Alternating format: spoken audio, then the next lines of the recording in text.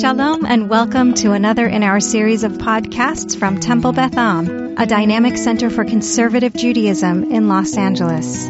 This is a recording from our 2021 Elul Learning Series. Over the past several weeks, we have done a deep and broad dive into the area of ritual invention.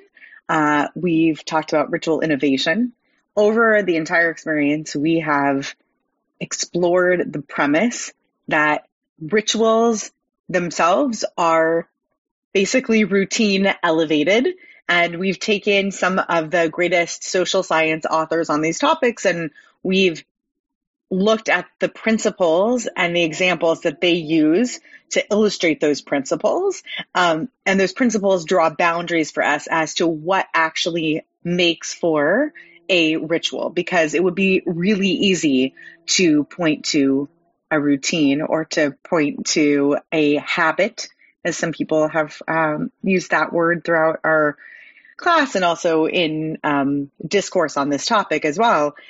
It's so easy to point to something that's a habit or a routine and say, oh yeah, it's my ritual to do this, that, or the other. But what actually makes for a ritual, that is determined by the principles by which we define ritual. And what I hope we've done over the course of these few weeks is both narrow and broaden those parameters. So we've narrowed the parameters of what makes a ritual by saying, well, you can't just gesture wildly at something that you do and say, oh yeah, it's my ritual to have a cup of coffee in the morning. Is it though?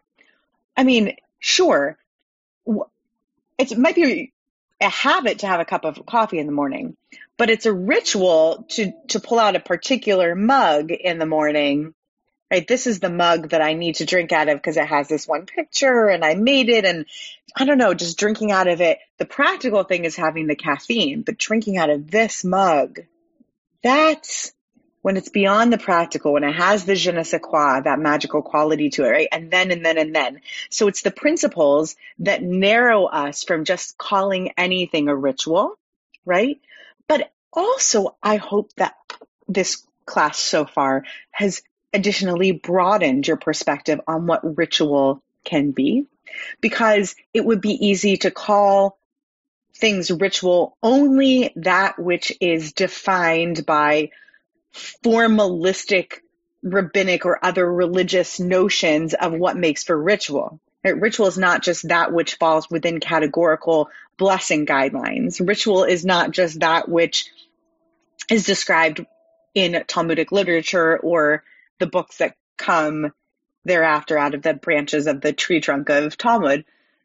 Ritual is anything that we make to be ritual based on those principles and may or may not overlap in the Venn diagram of religion.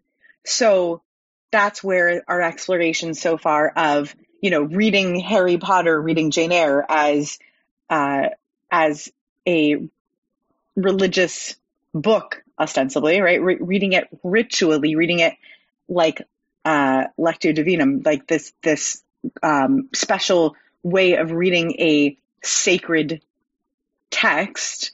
It's where that helps us to broaden our perspective on what ritual can possibly be too, right? So the point is to both narrow and to broaden what ritual can possibly be.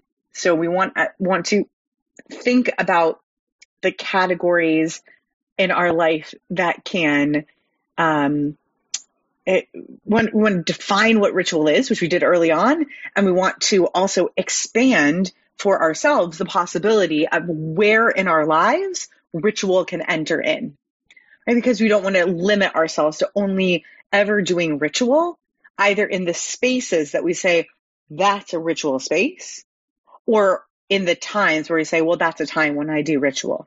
Ritual can be any time. Ritual can be any space.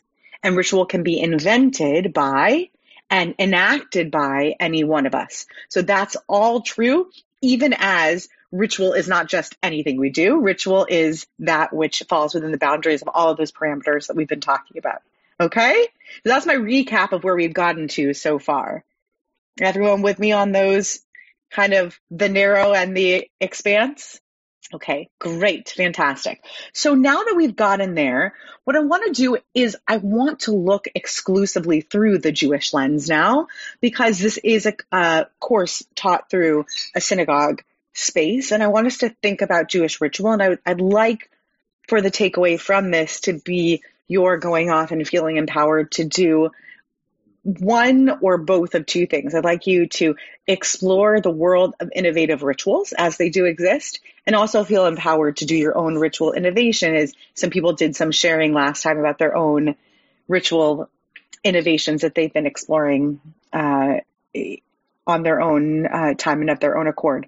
So in order for us to get into that mindset, I'd like for us to go back to an exercise that we started several weeks back, and we're going to do a little bit more expansively. Speaking of expanse, we're going to do a little bit. Yeah. Could you kind of turn your camera just a bit or something? There's a reflex that goes right down through the center of your face, but when you move over to your left, it kind of goes away. It's the light. It's better now. Had lighting in my room. It's gone. Thank you. Thank you. We installed recessed lighting in our room, and so there's occasionally a ray of light, an angelic ray of light passes through my face, annoyingly. So thank you. Okay, so I'm going to screen share. Give me just a second. Okay, here we go. So I'm going to share this screen. And what I'd like for us to do is go ahead either by way of unmuting yourself or typing in the chat, whichever is the easier thing for you. I'd like for us to populate a list of the different points in the life cycle that have existing rituals, whether they're modern or ancient, that have existing rituals in the Jewish tradition to allow us to mark those occasions. So I don't know if anybody else, but I'm not seeing any screen sharing. I'm about to share the screen. Hang on. I thought you did it already. Sorry. I'm about to share this document. We're going to call it the life cycles. Okay. So we're going to populate this all together. So I'm going to put them in the order as I want to populate it.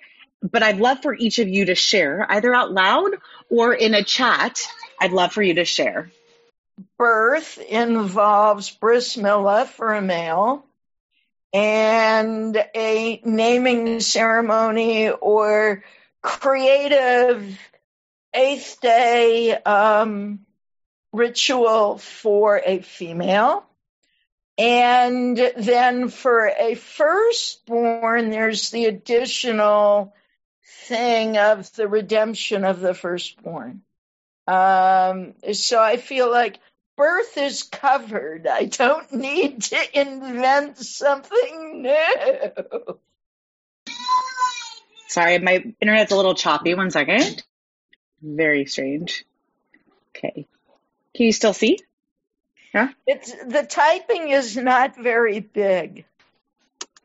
So I can make it bigger in a moment. Okay. But, 1 second. Okay. I'll look at the chat too. Let's see. Different diaspora customs. First Friday after the child's birth. Right. The Zeved Habat and Shalom Zachar. Yeah. Yeah. Hang on. Can't get my computer to respond fast enough. Second. I have a question. Yeah, please. Now's a great time for questions because I'm having trouble getting the screen share to share fast enough. Okay, so like in very traditional families, they don't do any preparation during the pregnancy. There's no baby shower. There's no shopping for a crib or anything.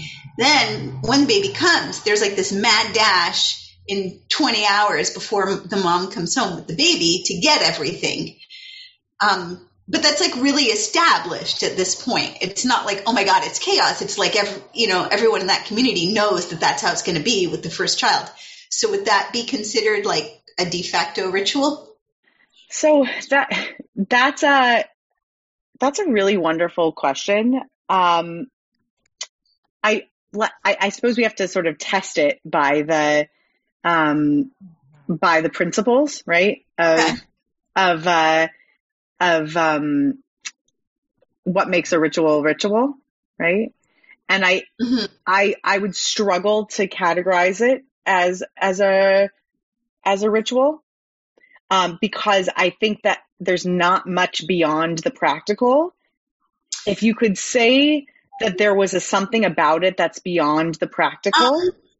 I feel like in a way, the part that leads up to it is not practical. So this whole idea of, not wanting to jinx it. I mean, I guess in a way it's practical, but it's much more spiritually emotional than it is practical. Right. But so this is like the outgrowth of that. It's not really. Right. I think that it would need to, I think that it's a candidate, but it needs definition, right? It needs defining, right? Okay. So I think the added layer to that is, so the same was true with my kids. My mother was adamant that nothing could come to my house. But then, so where the ritual maybe comes in is, this is all about keeping the evil eye away. So as soon as my kids were born, my mom tied a red bundle on their wrists and also put, like a tiny mezuzah, like with a pin on the corner of their beds. And so maybe there in those actions, you start to see a little bit of ritual associated with this sort of broad concept of like keeping away the evil eye. Did your mom do those amulets, Lilith, to keep Lilith away? That the legend or the image of Lilith, which is why the feminist magazine is named Lilith, is to steal children, and that some groups of Jews put basically amulets, tchotchkes, around the crib to keep Lilith away. Yeah. These are all wonderful, wonderful ideas. And I think that there is, again, this is where my being not a social scientist, but rather a rabbi and a cantor gets in the way of my being able to answer this so succinctly. But I think that there is a significant difference between a cultural practice that revolves around a superstition and a ritual. I think there is a distinction there, but Tzarich Iyun, right? It needs a little more in-depth research for me to offer what the border or boundary is. I do think this idea that there might be an event, an action, of something around the tying of a bindle around a baby's wrist to ward off the evil eye, that sort of a thing, that could certainly be a ritualized moment. Yes, I agree. Let's go ahead and name, even as I'm still busy bringing the document back up. I just restarted my internet browser so that we could have a less choppy experience, I hope. Let's continue to populate the life cycle list. So we did a bunch of baby related things. We have Zeved Abad and Brit Milah and baby naming, that sort of a thing. What else do we have in that list of life cycles that we do as Jews? And and Pidyon Haben. I'll look at the chat in just a second. When a child starts school, the dropping of a bit of honey on the book Would that be considered a ritual to make learning sweet? Yes. So that's part of the option. Yes. So give me just a moment. I'm going to reshare the screen and I'll write that down as well. Yes. And we talked a bit about option last time in a lot of different ways. I'll reshare this and I'll repopulate the screen again. Okay. So here we go. My internet is very cranky today. Sorry, but you're all being very patient about it. And I appreciate that. So an upshurin, and then we had Pidyon Haben. I'm going to not trust my Google Chrome right now, and I'm going to continue writing in the chat because I'm impatient right now. So I want to keep going on our conversation, not hold this up. So Pidyon Haben, good. And let's see, and upshurin, and then we had someone wrote in a bar bat mitzvah, right? B mitzvah. Is there anything between Pidyon Haben and bar and bat mitzvah? You just mentioned it with upshurin. Right, upshurin. That's between, and the starting of school. Right. Is, but what's the ritual? That's a life cycle, but what's the ritual? What about like a first grade sitter party?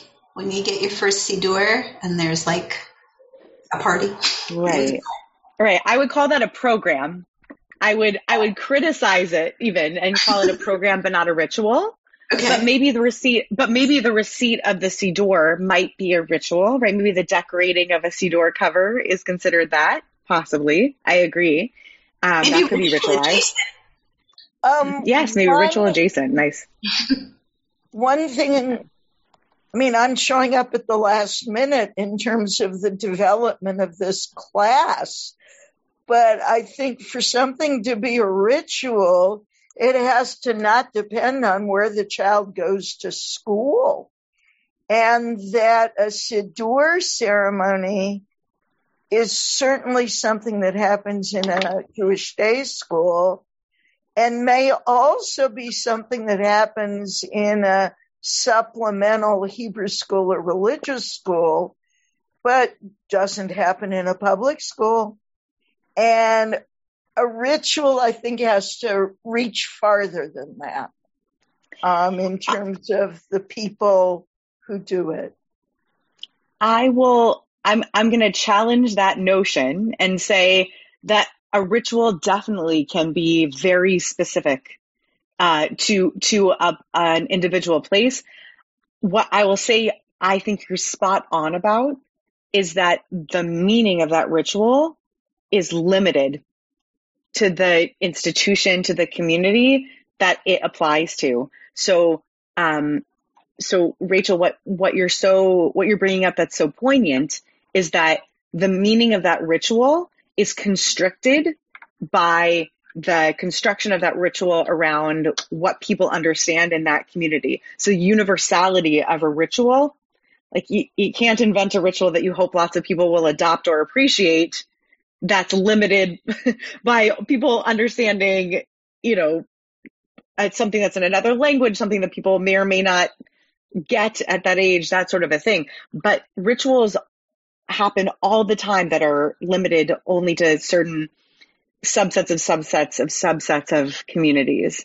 And that's a part of ritual practice is that it's only appreciable by the people who are participating in it. Like a likbo mezuzah, like a Chanukat Habayit, like fixing a mezuzah, right? It only applies to somebody who would put a mezuzah on their house, but it's appropriate for anybody who would put a mezuzah on their house. Let's do past B'nai Mitzvah. What are other life cycle events that happen after B'nai Mitzvah? Engagement and wedding, right? Good. Yeah, engagement and wedding. Yeah, and also graduations. Great. But what exists as a ritual for graduation in Jewish life? Posting a notice in the Beth Am weekly announcements. Right. I would say I was going to say communion. That's the wrong word. Confirmation. Thank you, confirmation. Thanks. I swear I'm a rabbi. Okay. That's what I was looking for. Tybal, please jump in. My internet is unstable. I'm just saying. So it's been going down all day. So I thought it would take less juice to type in the chat, but I have trouble typing. But I had put in confirmation, but what I wanted to say and didn't spell it correctly. Confirmation is so complicated because of how the history in the Reform movement and how it started out and replacing B'nai Mitzvah. And then at a certain point, conservative congregations said, oh, yes, we're going to try this too. But in terms of what meaning is invested as a ritual, I think in some ways it's so community dependent.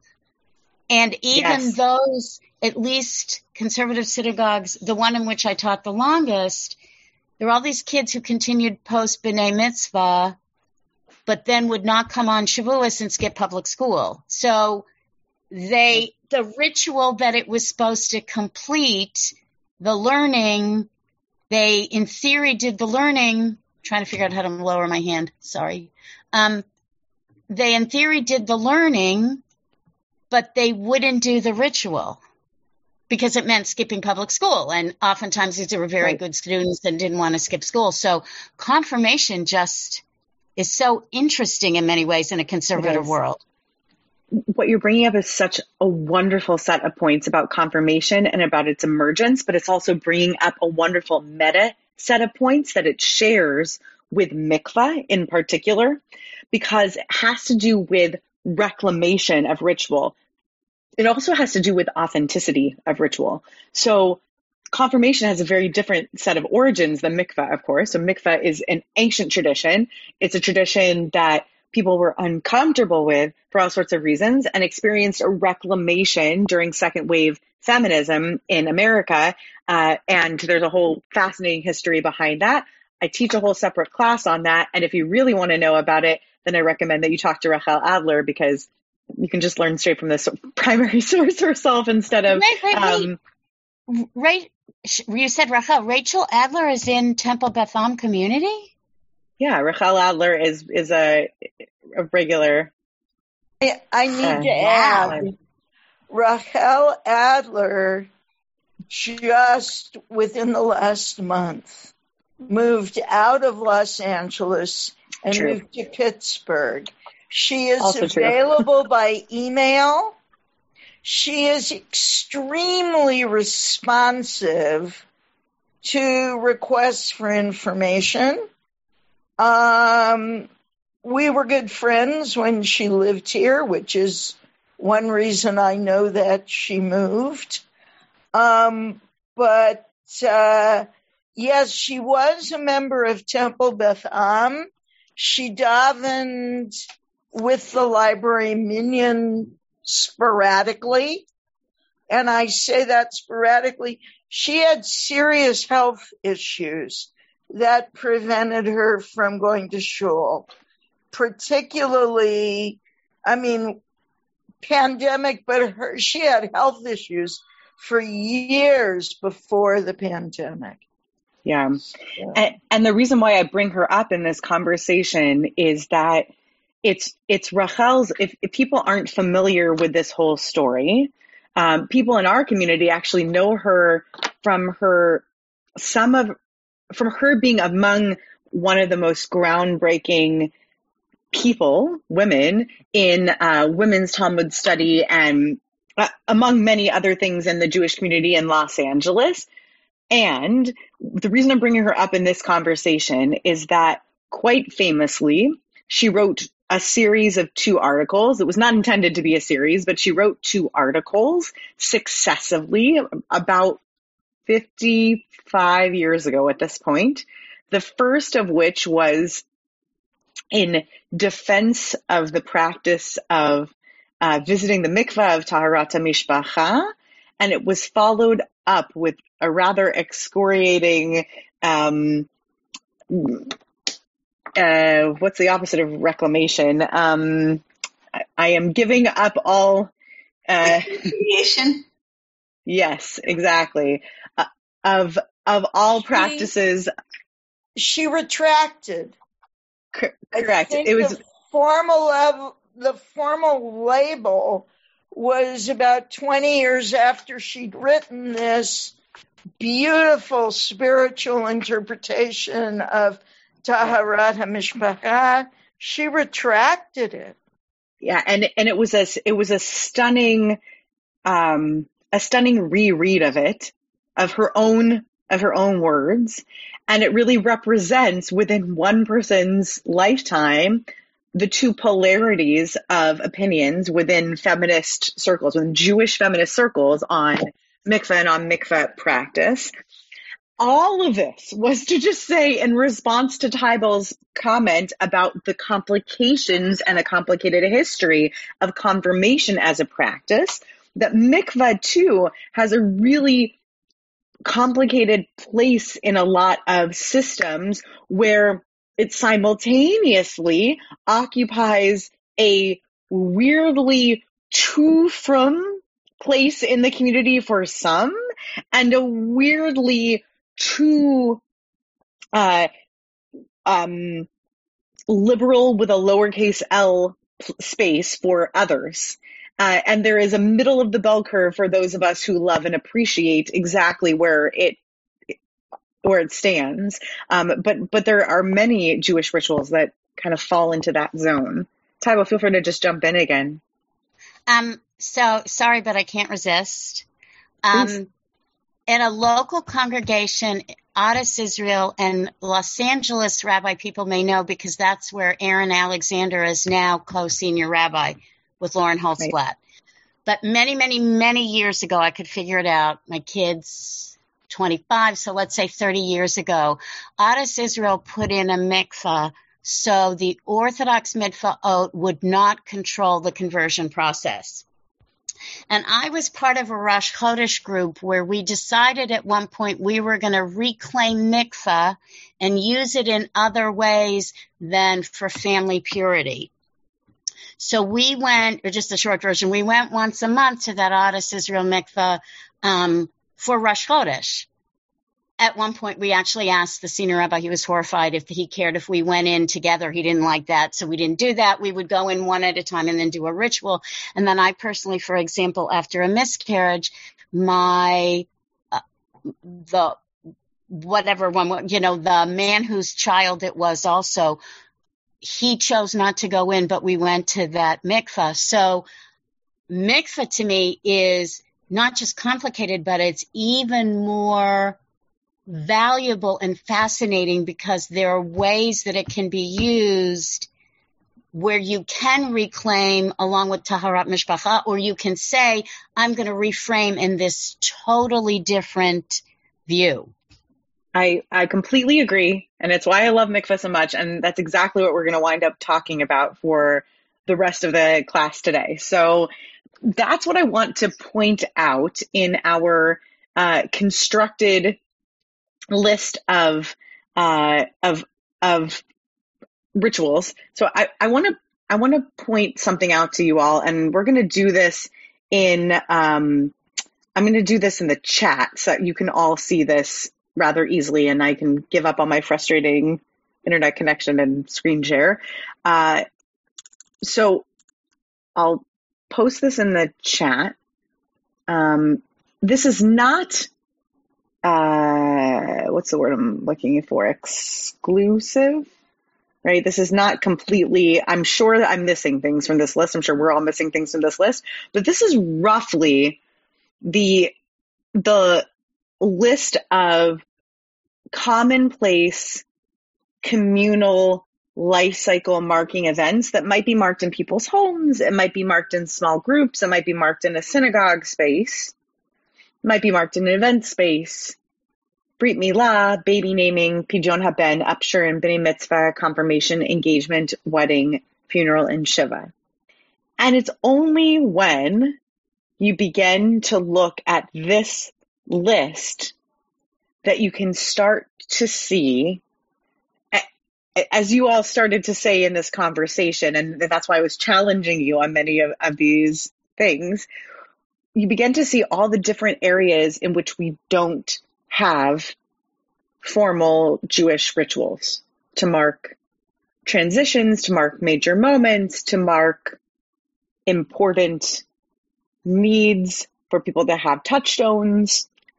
Like, for example, the first time that somebody has their menstrual cycle and the time that somebody hits menopause. Neither of those is marked. Like when somebody gets a driver's license.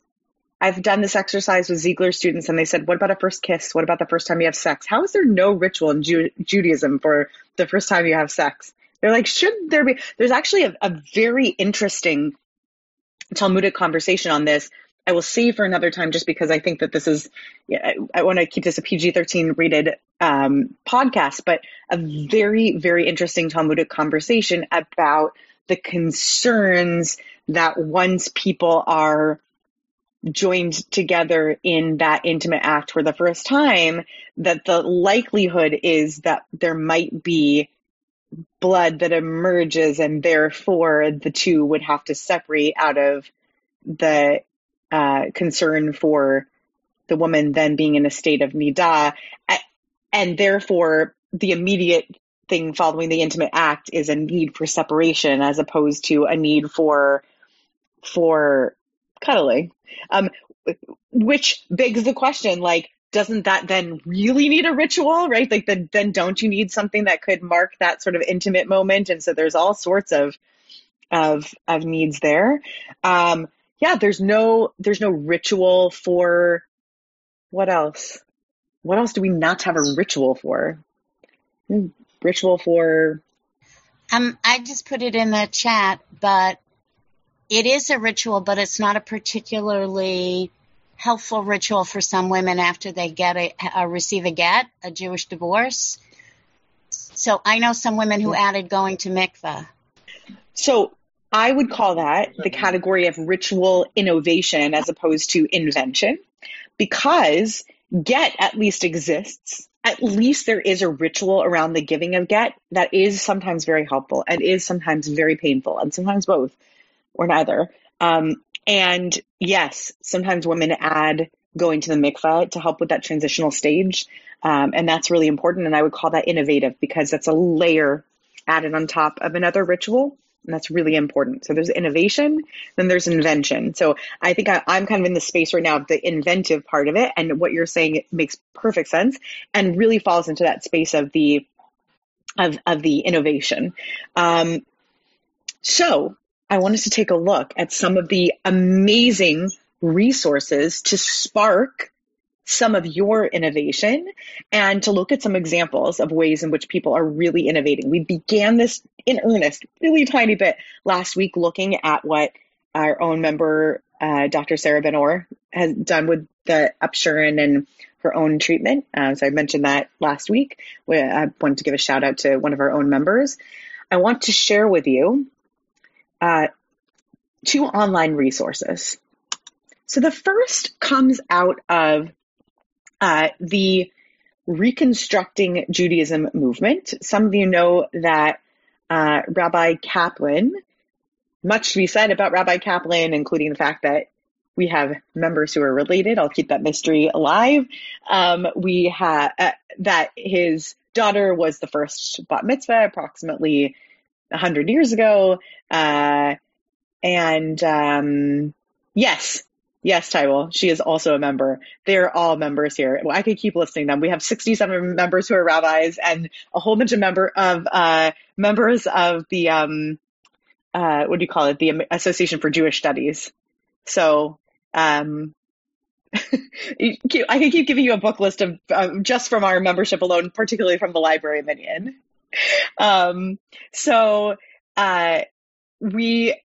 Reconstructing Judaism is one of Kaplan's many homes in Judaism. It was called Reconstructionist Judaism up until very recently, and his movement built after his own theological and approach to Judaism, his own theological and sociological approach to Judaism. And they created an approach to ritual online long before anybody else did. So I'm going to put this in the chat, and we're going to take a look at a couple of things together. There's a really wonderful resource here on Ritual Well. This website is a website that's constructed to contain all sorts of rituals that people have created. Some of them are just liturgies. A liturgy is not a ritual. A liturgy is just something to be recited on an occasion. I'll give you an example. It's almost the 20th anniversary of September 11th. I assure you that on this website, you can find liturgies that people have brought up or created or written in honor of that occasion, right? For those memorials. That's not a ritual, that's a liturgy. Those also exist on here. But here you can also find whole cloth rituals, both invented and innovations on top of the traditional. So they take life cycles and they divide it into the whole life cycle in order, just like I laid it out from birth to death, starting a family, welcoming and raising children, all the way through death and mourning. There are categories here that I appreciate don't really appear on the list that we created, like starting a family, right? There are rituals for people going through fertility treatments. There's a whole category here just about gender and sexual identity. So coming out and gender transitioning. There is a whole category here just about growing older, milestone birthdays, grandparenting, becoming an elder, menopause, retirement, which I happen to think is a lovely area of life in which we should have more beautiful rituals. So you notice here, as an example, here you have a video, and it tells you that this piece, this resource is only a poem. Not just, but just a poem. Here, this is also a poem. This is a complete ceremony. This is by Kitty Hoffman. It's called Third Age Ritual. It starts with an introduction. It talks about accompanying seniors living longer and more robust lives, helping them transition from an older identity to new, acknowledging and honoring the past and embracing the future in a process of liminal transition. It offers a whole lengthy introduction about life transition. I imagine this could go in a program, right? If you wanted to put a program into a book. There are underlying assumptions and a framework in it. She writes, I've designed the ritual with women participants in mind, partly because of their more dramatic passage as post-biological fertility and as empty nesters. The ritual could easily be adjusted for men after some consultation with them. I think that's adorable. I don't know why, I just really enjoy that language. Then she lays out the components. Who is there? One or more women making a transition from the work of middle age. And where would this take place? Near a body of water. Could be with Mayim Chayim, with a mikveh. Could be somewhere else. When should it take place? On Rosh Chodesh. How? It's to effect an experiential transformation. The ritual. Create a container. Ritual hand washing. It's netilat yadayim. It will be done by the attendants. And then what is dyeing? They will name what dyeing is. They'll write these on long strips of colored paper. They'll attach these strips to a large tree of life. They'll be singing and chanting Ana Bechoach, the song sung for Sriyat HaOmer, Hanukkah, and Kabbalat Shabbat. Untangle our tangles. What is waiting? They shall yield fruit even in old age, chanting from Psalm 92. Sing Lechilach. Claim your strips of paper. Sacrifice. All the strips of paper burned together in a large bowl. The ashes retained. The attendants will be singing and chanting Or Zarua. In a closing circle surrounded by attendants, the participants will name out loud their new role and or their new Hebrew name if they have chosen one. So they might have a new Hebrew name in their transition away from their old identity. In closing, they'll do a ritual hand washing, and the attendants will sing or chant, the birds, turn, turn, turn. And then a Seudat Mitzvah, a celebratory meal. I would love your thoughts on this bite of the types of rituals that exist out there. I mean, this is one of thousands and thousands. What do you think? What's your impression? I kind of like it. I think I don't know, it feels very heartfelt. Yeah. Is it audacious? I guess it is, but in a soft way. It's not like hitting people on the head. Okay. I would have liked to have participated in something like that at that point in my life. Rabbi Cantor? Yeah. I think it's less audacious than Tashlech. Because, for example, I just made Bonnie laugh, but my recollection from sources, I am old but not that old, is that when Tashlech started, rabbis hated it as a folk custom, but the power of the ritual eventually overtook the top-down rejection of it as a ritual, and now it's really normative, I think, if we're in Orthodox, and that was something that the rabbis were actually opposed to. The kinds of things you're talking about, I don't think anyone's opposed to it. It's just, but it's that same bottoms up versus top down, but it's not like, I don't know, Tashlech was audacious, though it isn't now. Yes, I agree. I think that every ritual, when it was first invented, if it were invented by folk customs, which many of them were, Tashlech is a great example of that, they were audacious when they were first created. And I think audacity is in the eye of the beholder. But I like that it's bold. I like that it takes us to water, that there's burning. I like that there are really like kinesthetic elements. It seems to do all sorts of sensual things. Taiwo, yeah.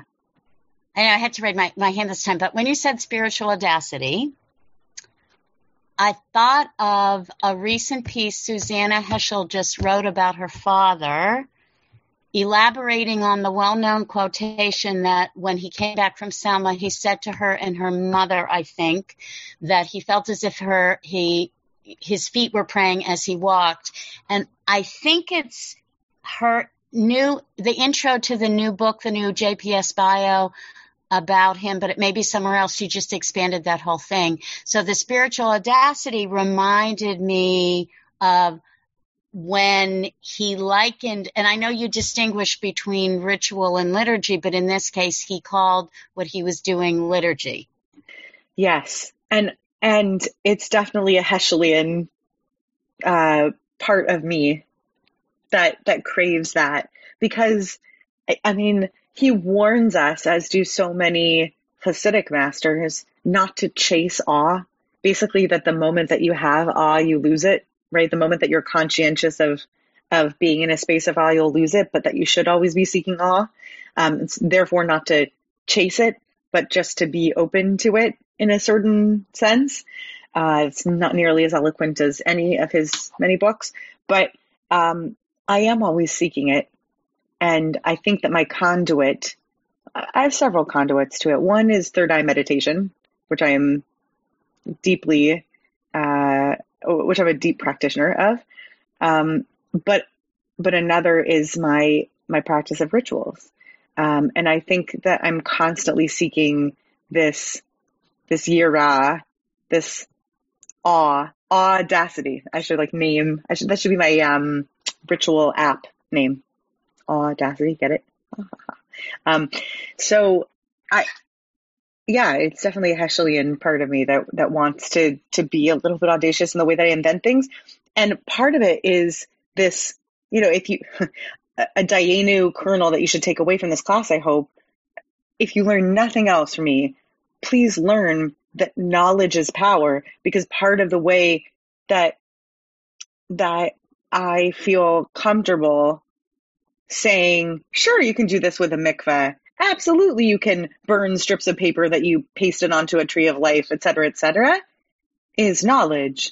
the knowledge, right? Knowledge of where traditions might have initially come from, and knowledge of our rabbinic sources. And the more that you know, the more you can own the tradition and then even invent pieces of the tradition for yourself.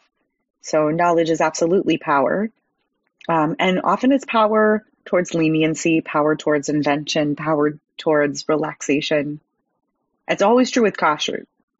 That's the best example of it. Right? The more you know, the more you can relax about so many things in Judaism.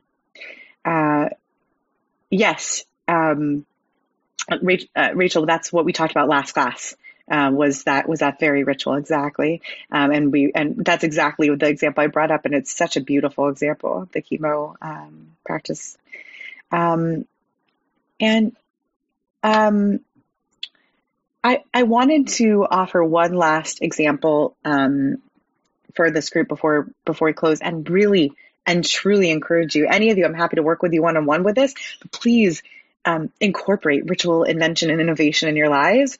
One other source of doing this, and really a place that curates this beautifully, if you're more of a Pinterest kind of person, rather than just a throw it together. Ritual Well will give you by the thousands, and it's just scrapbooking it, right? It's all sorts of people pasting their rituals there. I encourage you to check out the ceremonies on Mayim Chaim's website.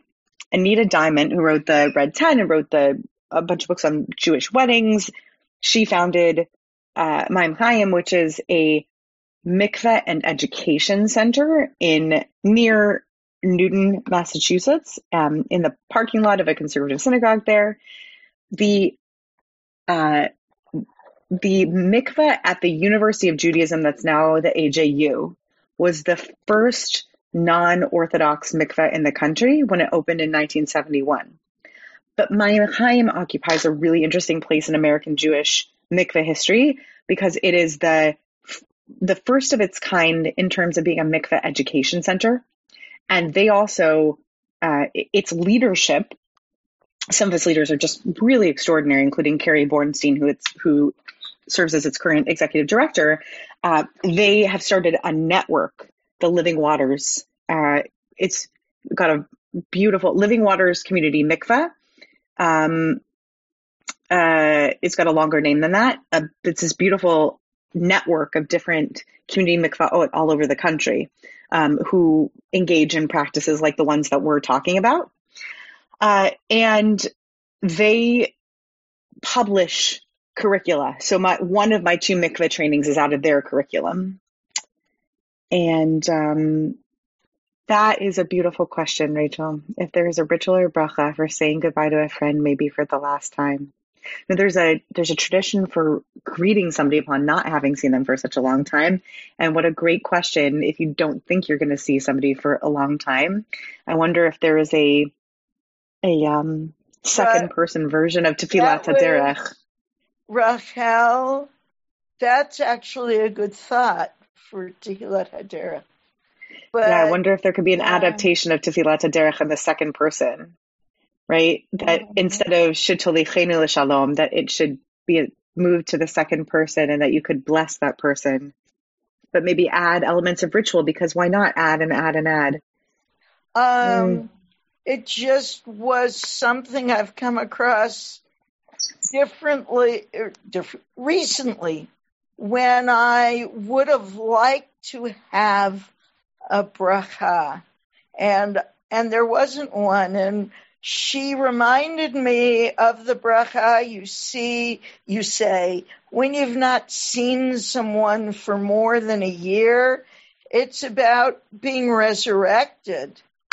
Yeah.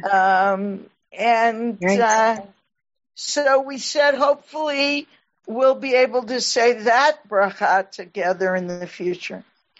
But I just thought it would be really reassuring in a way. That would be a beautiful ritual to construct. I can imagine so many things. I can imagine the last lines of Adon Olam Biado Afkid Ruchi, and about kind of reconstructing that language. Fear. Yeah, about it. I entrust. May I entrust your spirit in God's hand, and then Tevilat Derech and singing that, and that would be a beautiful ritual to construct. So I want to demonstrate, I encourage you to explore Ma'ayin Chaim's website. I want to show you one piece of what they do as well, just so you see one more dimension. It's the last dimension I want to share with you about ritual life. So it really is beautiful. Visually, it's a beautiful set of ceremonies that they create. They have 7 steps down into the mikvaot. What they've created in the center is a beautiful space with beautiful human souls as mikvah guides, not mikvah ladies, but mikvah guides. And they have an intention set. And I want to share with you this ceremony called For Healing Toward Mental Health. So this is an immersion that people can practice, can sign up to go to the mikveh there. There are different pools present there. It's a gender neutral space in that respect. It makes it possible for people. It was one of the very first spaces in the country also where people could go who wanted to have a mikveh practice around gender transition, where it was practically possible because there was a gender neutral space in which to do this. So the kavanah, the intentionality is, I have come here today to acknowledge the challenges in my life. May this immersion help me find renewed energy and an opening to my healing. May God grant me courage to face my challenges, strength to continue my journey, and peace with what the future holds. And then to be read at the mikvah's edge before entering the water. As I immerse within these living waters, I seek healing from my mind, my heart, my body, and my spirit. May my mind be clear. May my heart be open. May my body be renewed. May my spirit find its deepest desire. And then this is right before the Tevilah, before the immersion. Slowly descend the steps into the mikveh. While in the water, take a moment to reflect deeply on what has brought you here today. Immerse completely so that every part of your body is covered in the warm water of the mikveh.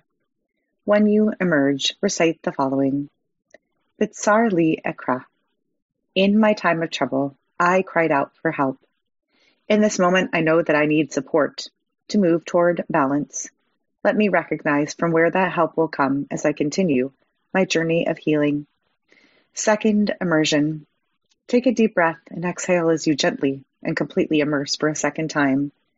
When you emerge, recite the following. Baruch atah, Adonai Eloheinu melech haolam, asher kitshanu b'tvilah b'mayim chayim. Blessed are you, God, majestic Spirit of the universe, who makes us holy by embracing us in living waters. Third immersion, read before you immerse.